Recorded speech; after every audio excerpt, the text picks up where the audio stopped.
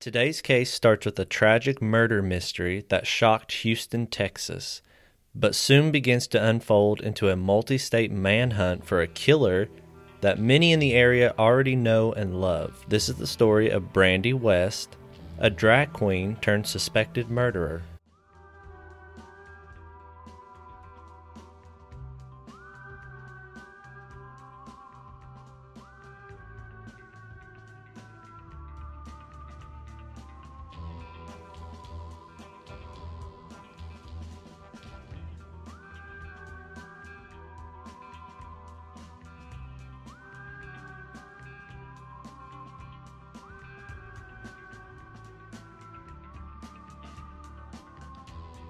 Well, howdy there, strangers. I'm Jordy. And I'm Brad. And welcome back to another episode of Beers with Queers, the podcast where I research a case and Brad and potentially you guys hear it for Know the first nothing time. about it. You know nothing going into it. I mean, you may or not, but I don't think he knows going into it. So he's hearing it for the first time. And this actually, though, may be a case you guys haven't heard before, because when I was researching and looking up stuff about it, I actually didn't find a lot of blogs or other podcasts talking about it or covering it. So it was an interesting find to find a case that hasn't been, done a million times over, which there's nothing wrong with. The only exception, I did find one podcast called Wicked Gay, and they did an episode on it, and they're kind of like us where they cover a lot of gay-related true crime cases, so shout out to Wicked Gay. So before we get started, apologies for last week if it bummed you out. Last week we covered the Snowtown murders, and it was just a really rough case to talk about. And of course, all true crime cases are rough and hard and tragic. But last week was just very disturbing in all of the details. And that's an understatement. That was just like punch after gut punch. That episode. It was rough. But today, we get to talk about drag queens. So, of course, drag queens are icons in their representation of the queer community as a whole, and they're beloved by many. They've really been some of the front runners to help push queer and drag culture to the mainstream public eye, with, of course, shows like RuPaul's Drag Race and Dragula, which, shout out to both of those shows. I think we're both pretty big fans of it. And, drag has really become mainstream and well-known outside the queer community in the last decade or so. I mean, it's slowly, gradually built since, the late 60s and stuff like that. But really in the last 10 years, you've seen it be more accepted. And it's now like the whole general public, even if they're not a part of the community, everyone knows what a drag queen is. And most people, I think, have a favorite drag queen. Even if you've never seen one in person, you've probably seen one online. And do you have a favorite drag queen? I do. It's Jinx Monsoon. Fair. I do love Jinx Monsoon, and if you don't know who Jinx Monsoon is, she's on RuPaul's Drag Race, and she is kind of the whole package, I think, and what I think represents a drag queen. Funny. And I also have to give a shout out to my buddy Steven, which is Bitch Pudding. That's my other favorite, which I will say Dragula and RuPaul's Drag Race are very different, I feel, and so got to give... those are my two favorites. Gotta show some love for Bitch Pudding too. So it's like Drag Race is the more, it is probably the most well-known and mainstream. Dragula is starting to come up since its debut a couple of years ago, but it's more of like the horror, grunge, filth aspects of drag. So if you're into that, highly recommend it too. We've come a long way since the days of Stonewall and the gay liberation movement of the late 60s, early 70s. And it makes me happy to see it, of course, and to just see how much queer culture is being embraced by the general public, which as before, as you know, in the 60s and well into the 80s, drag was still more of the underground scene. And I know I'm talking about this like I was there. I am 25, so I'm not talking from experience or anything like that. From what I've read and watched about queer culture at the time, you can just tell how much more open and more accepted it is these days. So today we are going to take a trip back to the 1980s and dive into the drag scene in a very small little known town called Houston, Texas, which also another shout out, Alyssa Edwards is from Mesquite, Texas. So we're going to Alyssa Edwards' home state, and I think she's another one of my favorite drag queens. So now this is before the days of, like we said before, RuPaul's Drag Race or Dragula, which pretty much, even if you don't win the season, just being on the show kind of catapults you into instant international stardom and recognition and stuff like that. But in the olden days, it took years for queens to build up a reputation and career outside their hometown, let alone around the world. So it was definitely a game of patience, just chipping away at it until you slowly grew bigger and bigger with every pageant or club performance you did. So now, before Alyssa Edwards became one of the most well-known and beloved queens from Texas, there was another one before her named Brandy West.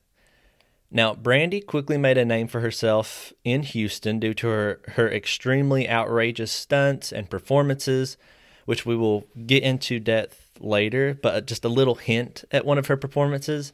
It actually features her using a live chainsaw on stage. So, things were different back in the 80s. I don't think you get away with that now. So Brandy was on her way to being a star, but of course that would soon change. So let's just go ahead and set the scene. Let's jump right into it. On March 23rd, 1986, a couple from Houston, Texas was out fishing at Lake Livingston when they noticed what looked like a bundle of clothes floating on top of the water.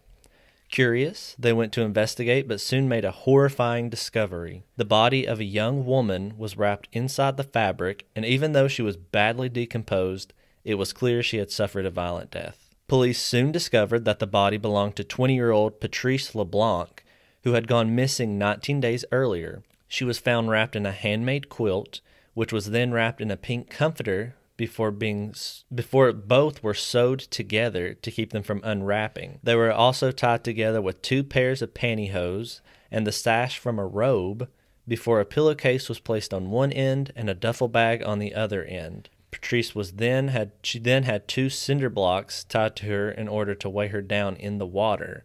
So it was very obvious from the get-go that someone did not want her to be found. That takes a lot of time to sew together a death shroud. Oh, maybe not if you're a drag queen who sews her own gowns. Hint, hint. Patrice had been slashed all over her body and stabbed 39 times, with many of them to her throat and her stomach. One stab wound was so vicious that it nearly completely severed her ear off. She also had deep gashes on her hands, suggesting that she attempted to fight back and at one point grabbed the knife with her bare hands. And just the thought of that is painful to think about. Killing someone with a knife is a very personal thing, too. It's not like shooting somebody across the room from a gun, especially if you're stabbing them that many times and that viciously. Oh, yeah. So, I mean, of course, police, that's another thing. Stabbing is a very personal way because you have to get right up close to somebody. And so police were already having their theories about who did this. Now, 3 stab wounds were isolated as being the potential death blow, but police believed that it was a 2.5-inch wide stab that completely severed her jugular vein that ended up killing Patrice. So, of course, it was obvious there was a lot of rage and anger behind her death, and police wanted to talk to any and all of her known associates, but mainly her boyfriend, 32-year-old Cliff Ewens. Now, Cliff was already very well known amongst the gay community of Houston, as he was better known by his stage name, Brandy West, because he was a drag queen. Now, as Brandy, Cliff performed all around the Houston area and had made a pretty big name for himself over the years for how outrageous and oftentimes outright cruel he could be when performing. So on April 2nd, police brought Cliff in for a formal interview, and he was pretty open. He said he'd last seen Patrice in early March, a few days after the two had returned from spending the weekend at Cliff's parents' lake house on Lake Livingston, where her body was found. Now, Cliff stated that Patrice just announced one day that she needed some space and time to think about things before walking out of their apartment and disappearing. Now, of course, police let Cliff go because they didn't really have much to hold him on at that point, and so they started to interview Patrice's other known associates. But on April 3rd, Cliff failed to appear for his scheduled show at the Copa Club in Houston, where he was a member of the regular cast of Queens. And by April 13th, Cliff was still nowhere to be found and was soon reported missing, leaving the police with 2 mysteries to solve now. Who killed Patrice, and where the hell is Cliff? That doesn't make his innocence seem so innocent. So let's rewind and figure out how we got to this point. We'll start with Cliff, a.k.a. Brandy West. So John Clifford Ewens was born in Houston, Texas on May 22nd, 1954. He was the youngest of 3 children, and he grew up in a pretty affluent neighborhood. His family was well off. His father was a regional director of a large corporation. So he didn't want for anything. Cliff would later state that his first experience with drag actually came when he was 9, and one of his older sisters dressed him up as a girl for Halloween. Now, Cliff was very close to his sister and was devastated when she died that same year in a car accident at the age of 15. So he said that was a memory that deeply affected him, but also it left him with his first experiment with drag. Now, Cliff would also later state that he looked just like his sister whenever he was in full drag makeup. Now, from a young age, Cliff had a passion for theater and dreamed of appearing on Broadway. So by the time he was in high school, he had joined the drama club and began performing in the school plays. And it was around this time that Cliff began to realize that he was attracted to both boys and girls. So by his late teens, he began frequenting several bars in the Montrose area of Houston, which at the time was home to a lot of gay bars. Guess how many? I just want you to take a gander at how many. 6. There were 25 gay bars in this area at the time, which is insane to think about because I can't even think of one place, say from, maybe New York or San Francisco, that has that many in one area. Wow. Especially back in the 1980s. I mean, I know where like the area we live, there's like 2. So, it was, business was popping. Now, by his junior year of high school, Cliff came out to his parents as bisexual. His mom was eventually accepting of it, but his father never really came around to the idea, which even that was pretty bold back then in the 80s to feel confident enough to come out like that. And he began working as an understudy in a production of the play The Boys in the Band, which I love The Boys in the Band. It was during a dress rehearsal for the play that Cliff rummaged through the wardrobe and props and put together an outfit before putting on his best impersonation of Carol Channing for everyone to see. Everyone loved it. He got a good reception from it. So somebody then dared him to fully dress as Carol Channing and attend the opening night of the play. And so he said, bet, which he did. And then from that point on, he said it just kind of snowballed. Now, eventually, he was ready to begin performing in clubs, as according to him, it was quick money, and he enjoyed putting on a mask and performing as someone else. As Cliff, he was plain and boring, but as Brandy, he was beautiful and breathtaking. So Cliff actually chose the stage name Brandy West, saying you got to have a catchy first name and a simple last name. For 4 months before he was supposed to graduate from high school, Cliff stole his parents' credit card, hopped on a plane to New York to pursue his dream in Broadway. So that was one way to go about it. To support himself, Cliff worked as a go-go boy in several gay clubs while auditioning for various plays.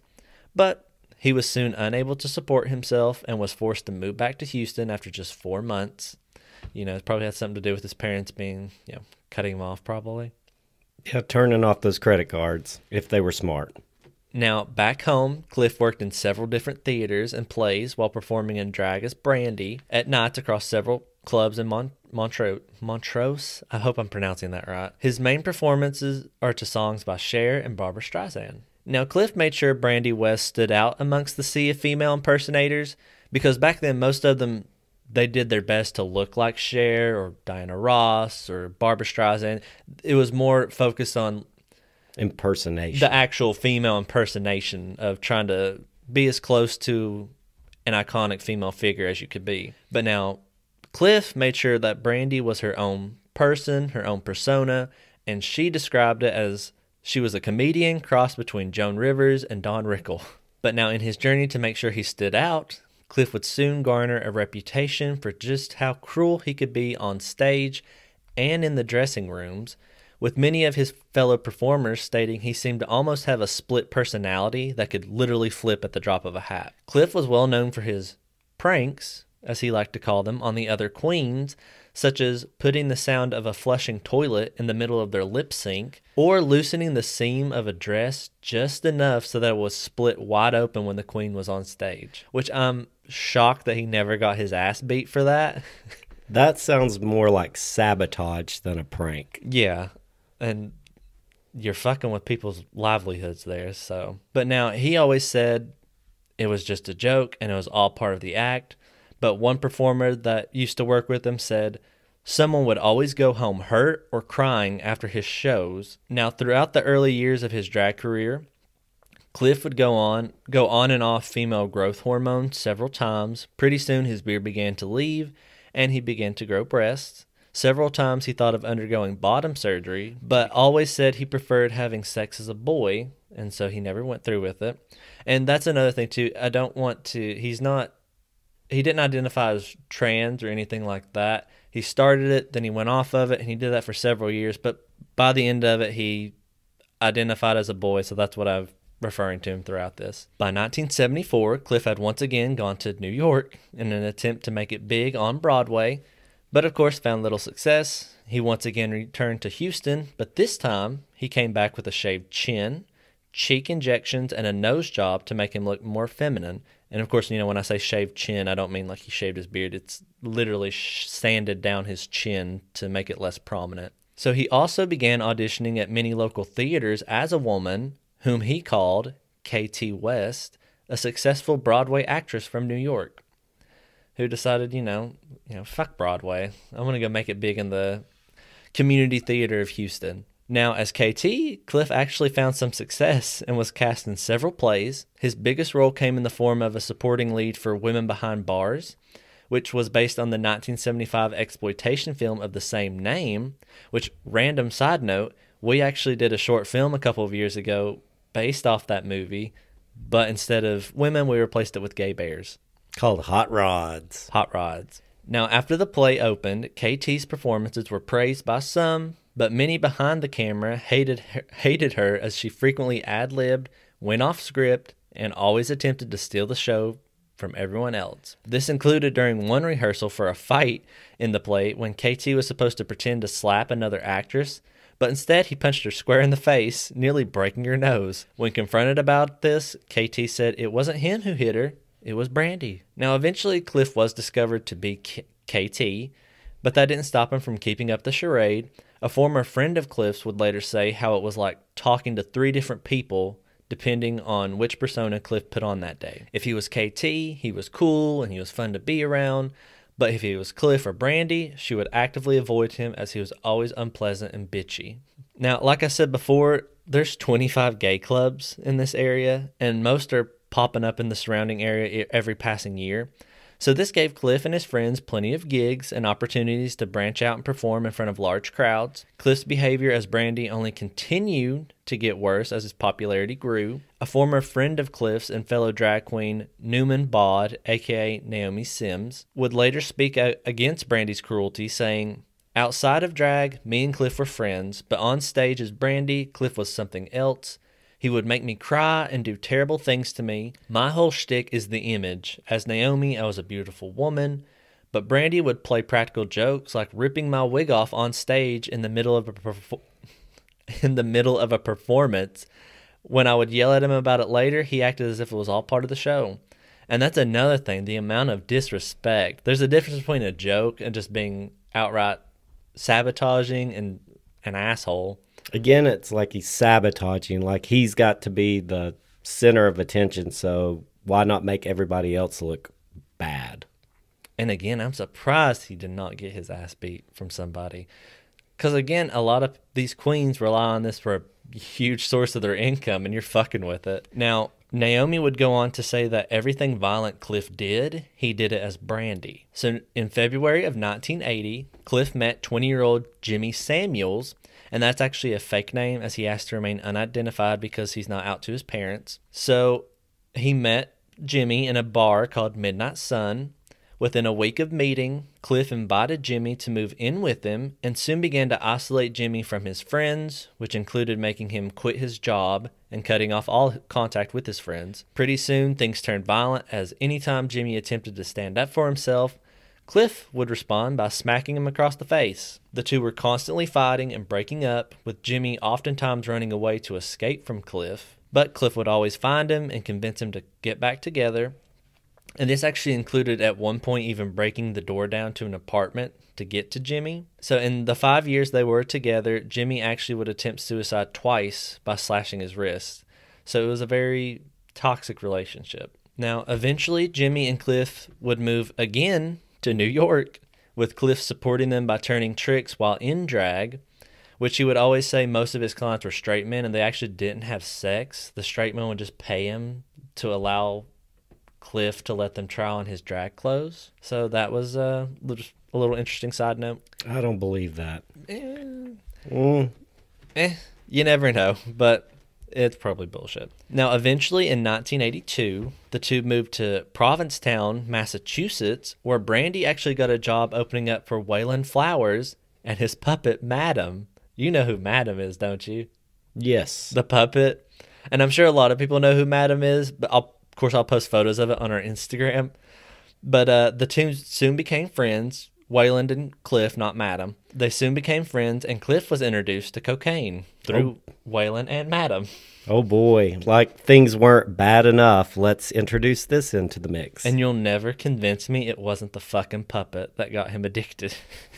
After that, Cliff and Jimmy moved back to Houston and into a new apartment where Cliff's grandmother gifted him a new handmade quilt. You know, remember that, foreshadowing. Now, back home, Cliff was once again a star, with him performing weekly as Brandy at various clubs across Houston, Dallas, San Antonio, and Beaumont. He soon became the leader of a group of drag queens that called themselves the Fabulous Four, which also included Naomi, and who were considered the best of the drag queens in the area. This was a high point for Cliff as his fan base grew, and so did his cocaine addiction. So they were kind of like the Mean Girls, you know.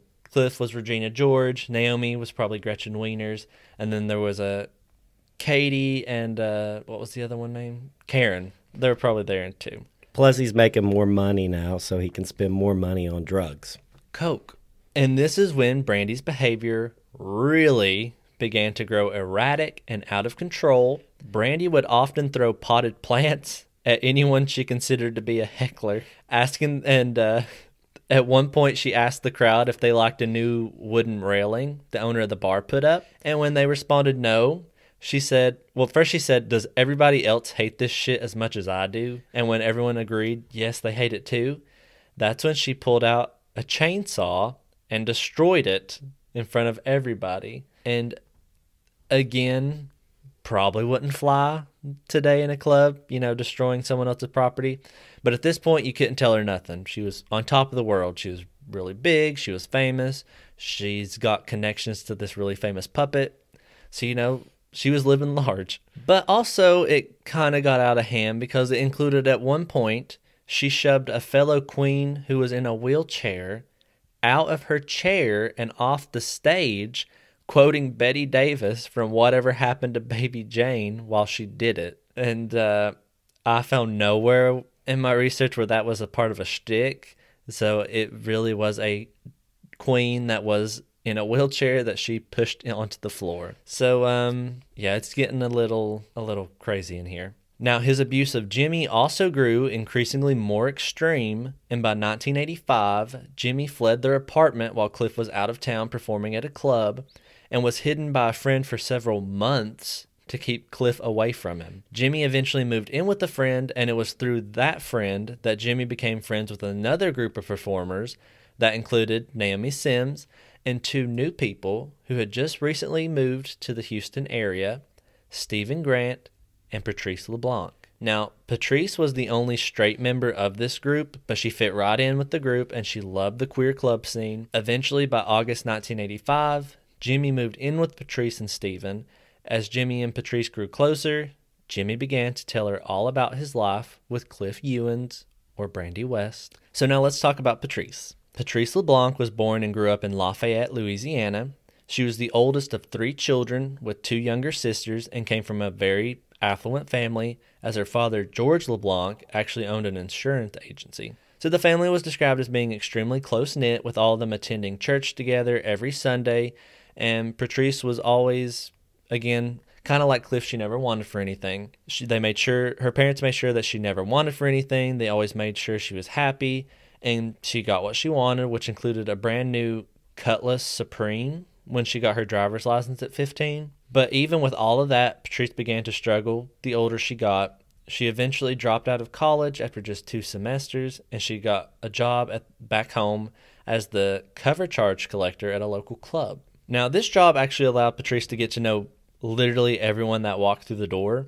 And soon she began to get quite popular, especially among the men who would often ask her out on dates. And of course, I'll post photos on her Instagram, but she is beautiful. But she would always say no. Eventually, she began good friends with the owner of the club and his girlfriend, and soon the trio would often make their rounds to the 3 different clubs the guy owned, and that included a local gay bar called Pharaoh's. That's another thing too. I always love the 80s club names. They're always a lot more like witty and creative. Now, eventually, Patrice began to It was during the club's Wednesday night drag show that Patrice became mesmerized, as she would later say, by the drag queens she saw performing on stage. After one of the shows, Patrice approached Naomi Sims and spent several hours asking him a shitload of questions, like, where do you put your junk when you're performing? Or, do you really want to be a woman? So, of course, a lot of those questions can be very personal and invasive, but Naomi took it in stride, and she could tell that Patrice meant no harm by it. She really was just fascinated by something she'd never seen before. So the girl was transfixed and fascinated by drag queens and soon began to form a close bond with several in the area, and the group would spend their days partying at the clubs. Now, eventually, Patrice began to outgrow her small Louisiana town, and she was ready for a change of scenery, and that meant packing up her bags and traveling to Houston. After several months of saving up all her money, she managed to convince a friend of hers named Stephen Grant to move with her, and on June 7th, 1985, the 2 friends packed their bags and moved to Houston. Now, it wasn't long after moving to Houston that Patrice met and befriended Jimmy. By this point, Jimmy and Cliff had actually become cordial with one another, and they began to speak as friends. Jimmy eventually introduced Cliff to his new friend Patrice, and the trio would begin hanging out and drinking at the local clubs together. Not long after meeting, Patrice went to the Miss Gay Arkansas pageant where Brandy West was emceeing. There, Brandy invited Patrice backstage to paint her nails for him, and after the show, he invited her back to his hotel room where the two did some coke before falling asleep while cuddling. Now, Cliff would later state that night that he actually laid awake for over an hour just watching Patrice sleep and marveling at how beautiful she was, and that's normally a very romantic gesture or sweet thing for someone to say, but in this case, because you know the outcome of it, it's really fucking creepy. Now, after a few months, Stephen and Jimmy moved out of Patrice's apartment, and she invited Cliff to spend the night a couple of times. The two continued their platonic cuddling until one night they shared a kiss, and things just started from there. Cliff said that Patrice was the first person to make him realize sex isn't just about power, and that it could be pleasurable. After that night, Cliff asked Patrice to move in with him. Now, it would be 4 months before Patrice made her relationship with Cliff known, and although several friends attempted to warn her that she might regret it, Patrice was determined to push through it.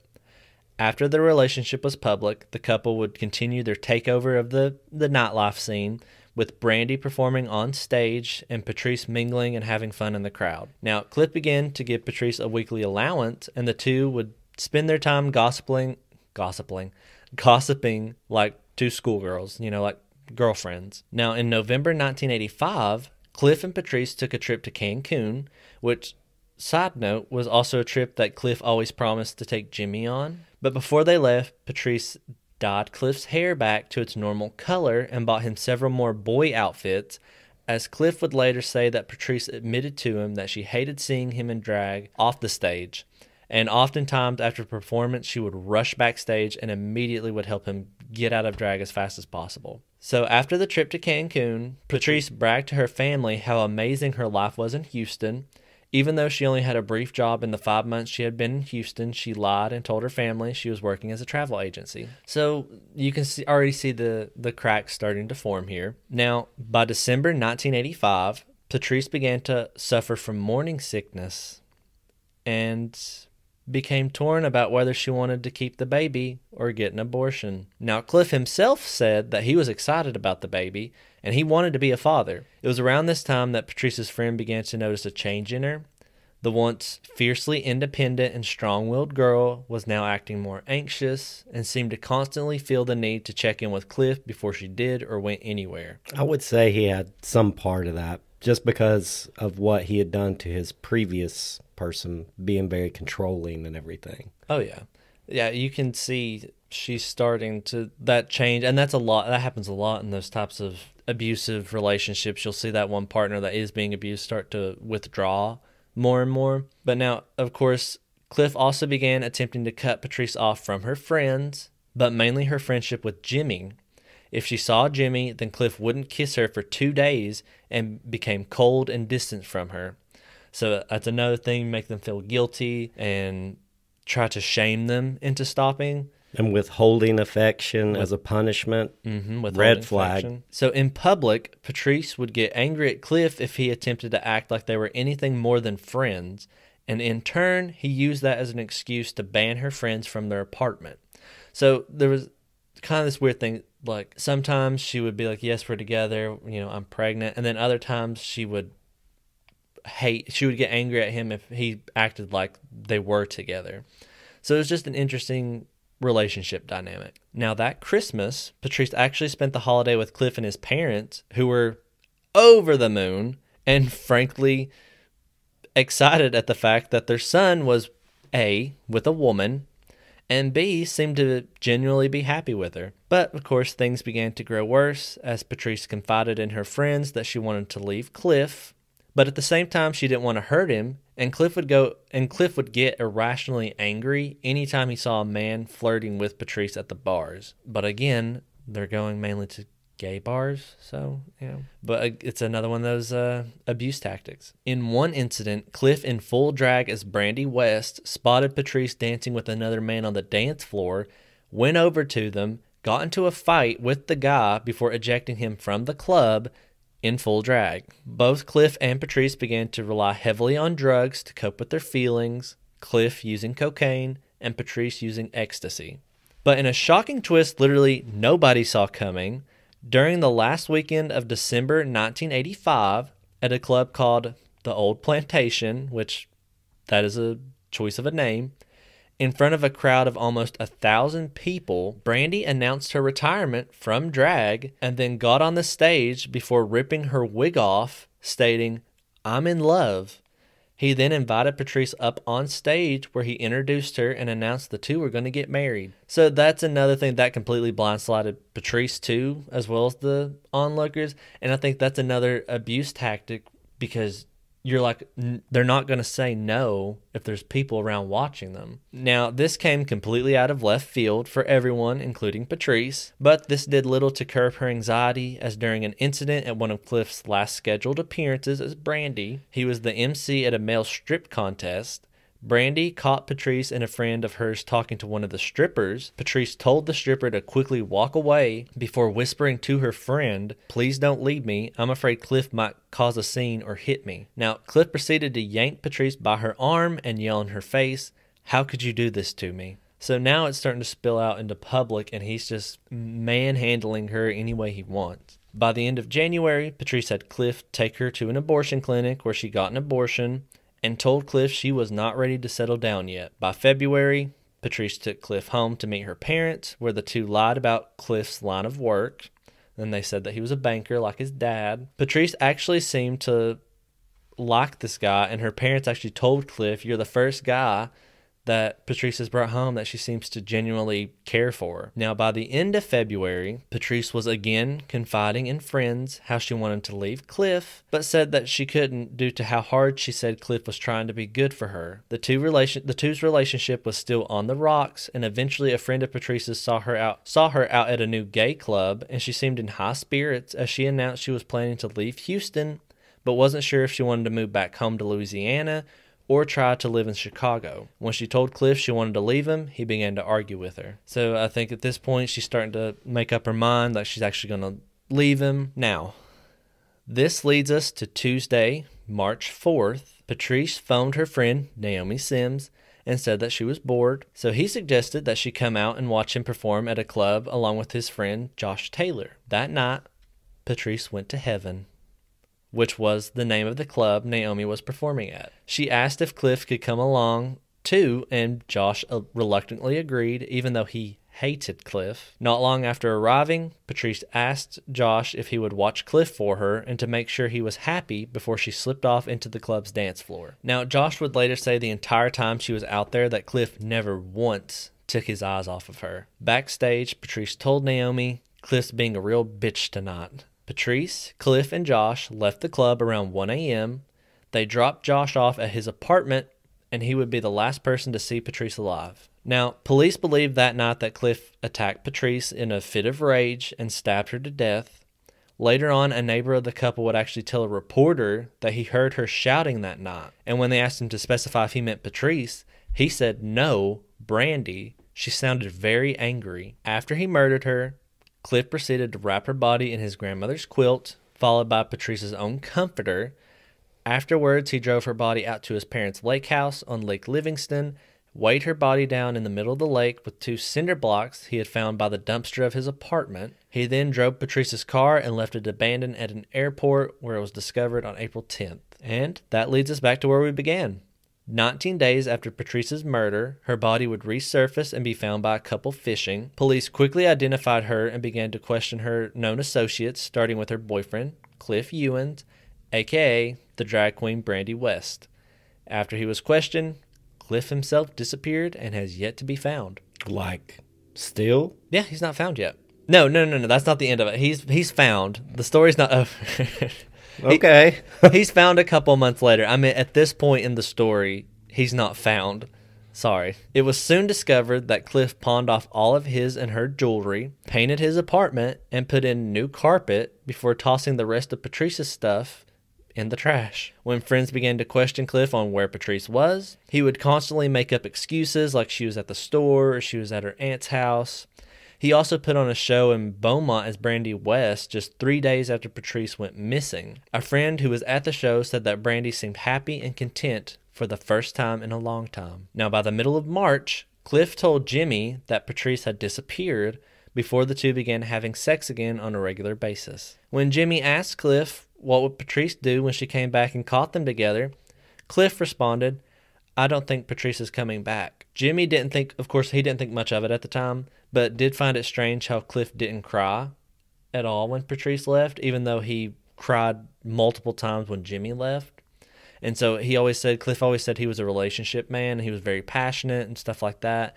And so Jimmy did find it weird how cold he was being after Patrice left. So now, just a week after Patrice went missing, it was around this time Patrice's parents reported her missing and sent a private investigator to Houston to look for her. Just a week after the investigator arrived, Patrice's body would be found. When a friend phoned Cliff to let him know she had been murdered, Cliff simply whispered to her, "Oh my God, what will I do now?" So, I think it was less to do with the, "Oh, what am I going to do without her?" and more to do with the, "Oh shit, I wasn't expecting her to be found." Now, after he was questioned, Cliff fled first to New York, again, where he told his friends there that his pregnant wife had been murdered. After that, he flew to California to stay with Waylon Flowers and Madam, that fucking puppet again. In April, he wrote a friend to tell him that he was in hiding until he could get a good attorney or until the police solved the murder. He also wrote a letter to a local paper in Houston addressed to Brandy's fans and told them he was innocent, saying, "I'm capable of a lot of things, but certainly not murder." Now, by May, Cliff came back to Houston where he hid in his parents' house. Police received a tip from someone who recognized Cliff as at a performance at a local music hall, and on May 15th, the police busted down the door to his parents' home, armed with shotguns, and they found Cliff hiding under a sheet in the bathroom clothes hamper. He was officially arrested and charged with Patrice LeBlanc's murder. Now, at Cliff's trial, prosecutors used several drops of blood found in Cliff and Patrice's apartment, as well as blood found on the boots Cliff wore to the club Heaven that night as evidence. However, they also noted that they weren't able to get Patrice's blood type because she had so little blood left in her body after the stabbing. Police also entered the quilt she was found wrapped in into evidence as it belonged to Cliff, and brought a witness to testify how Patrice was planning to leave Cliff shortly before the murder. In his defense, Cliff offered no witnesses or really any defense at all, simply stating that he had nothing to prove as he didn't do it. So instead of trying to prove your innocence, it's just like, that's my story and I'm sticking to it. Now, the trial began on September 8th, and by September 11th, 1986, the jury reached a verdict in just 45 minutes. But now it would later be revealed that 30 of those were spent eating lunch, So that doesn't bode well. And can you guess what he was found guilty of? Murder. Cliff Ewins was found guilty of first-degree murder and sentenced to life in prison. Now, even from behind bars, and it was around this time, of course, 1986, the gay nightlife scene was starting to die because this was right in the middle of the HIV/AIDS crisis. And so this was really the downfall of the height of the gay clubs. From behind bars, Cliff made sure to do his best to keep Brandy West alive as long as he could, often writing into several local gay magazines with updates on his life, which, what life are you fucking doing behind prison? One such letter read as, "Brandy West here, checking in to let you know that I'm alive and well. I'm still appearing in my open-ended role in Women Behind Bars here at the Texas Department of Corrections," which that's I don't know what to call that. I work in the hospital and I enjoy my job. I've gotten used to the groans of the inmates when they hear me walk in for my shift. I'm sure they'd rather have an enema bag than see the nasty smile on my face as I whistle down the hall and scream, "Party time, boys. Nurse Ratched is here. You can't mess around in here, and even masturbation is against the rules. Can you imagine me holding in an orgasm for an entire life sentence?" Cliff would continue to hold his innocence throughout the years, telling one reporter, "I loved Patrice. The love between a man and a woman is different than between two men. With two men, it's more sexual. Patrice did love me, but not as much as I loved her," which I don't really agree with, but that's his opinion. Now, eventually, however, in later years, by 2015, Cliff seemed to have a change of heart, and during an interview he did for the investigation Discovery show called Facing Evil, Cliff actually admitted to reporter Candace DeLong that yes, he was responsible for Patrice's murder, which is not like it's that big of a surprise. He said, "After being down for almost 7 years, I started to acknowledge my guilt and began to admit what I'd done to people in here and then to my dad after my mom died. I acted on my own. Nobody else knew about what happened. There wasn't justification for it. I just lost control. Drugs were not involved, and I was not high save for a little Valium, Coke, and grass. Just an argument gone bad. Totally my fault. Not a day goes by that I'm not filled with remorse." Now, Cliff also wanted to clear the air and say that he was not Brandy the night that he killed Patrice, saying, "I am not Sybil," which, do you know Sybil? They made a movie about it, the woman with multiple personality disorder. And so he said, "I am not Sybil or Three Faces of Eve. I was an actor. KT and Brandy were no different than any of the other roles I played on stage. Just well thought out characters that I had created. But I was always Cliff at the heart of it. If no one else knew, I knew. I may have looked different, but I was always Cliff." Cliff is still incarcerated and has appealed his case several times, all of which have been denied.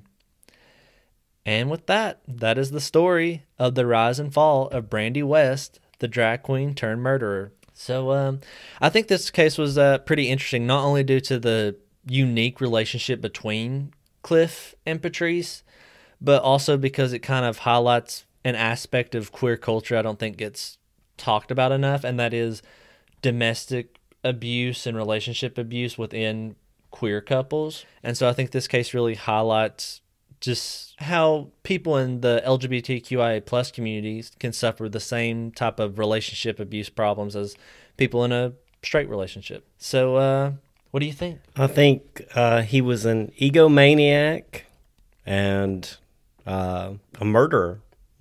So I have no. I will say, yeah, it was a drag queen, but that just goes to show that any profession, you can have murderers and everything in it, and it has nothing to do with their profession. It's like you can have a softball player, or you can have a mechanic that's a murderer, but it has nothing to do with their profession. So I'm just saying this because there's so much going on now with looking for every excuse to make a drag queen a bad person. Mm-hmm. And so I just want to go ahead and say this is a story about a drag queen that happened to be a murderer, not a murdering drag queen. Yeah, no, and so they actually called that in the media when they call it the drag queen murder. And they also call it the drag queen killer. And I'm like, that's kind of confusing because it makes it sound like, one, that a drag queen was the one that was murdered, and two, if you call it the drag queen killer, it sounds like it was a serial killer of drag queens, but it was a killer drag queen. And yeah, I mean, I agree. It's not saying that all drag queens are murderers, but it is showing that, like, you can literally look up any profession or anything and you will find a murder case related to that profession. I was actually looking up one the other day. I was like, snowboarding true crime, because we just went snowboarding, and like 3 popped up related to snowboarding. And so I was like, you literally can, it can be any profession, anyone. And so it's just a interesting and unique situation within the community. So with that, we shall see you back next week for an all new episode. If you are enjoying the podcast so far, please leave us a 5-star rating or a review on Spotify, iTunes, or wherever it is you listen to us on. It helps us out so much, and we greatly appreciate it. And if you want to see photos from this case or reach out and talk to us, you can follow us on Instagram at Beers with Queers Pod, P-O-D, or on Facebook at Beers with Queers, a true crime podcast. So until then, until next time, stay dangerous out there, my friends, and we shall see you back next week. See you next week. Bye.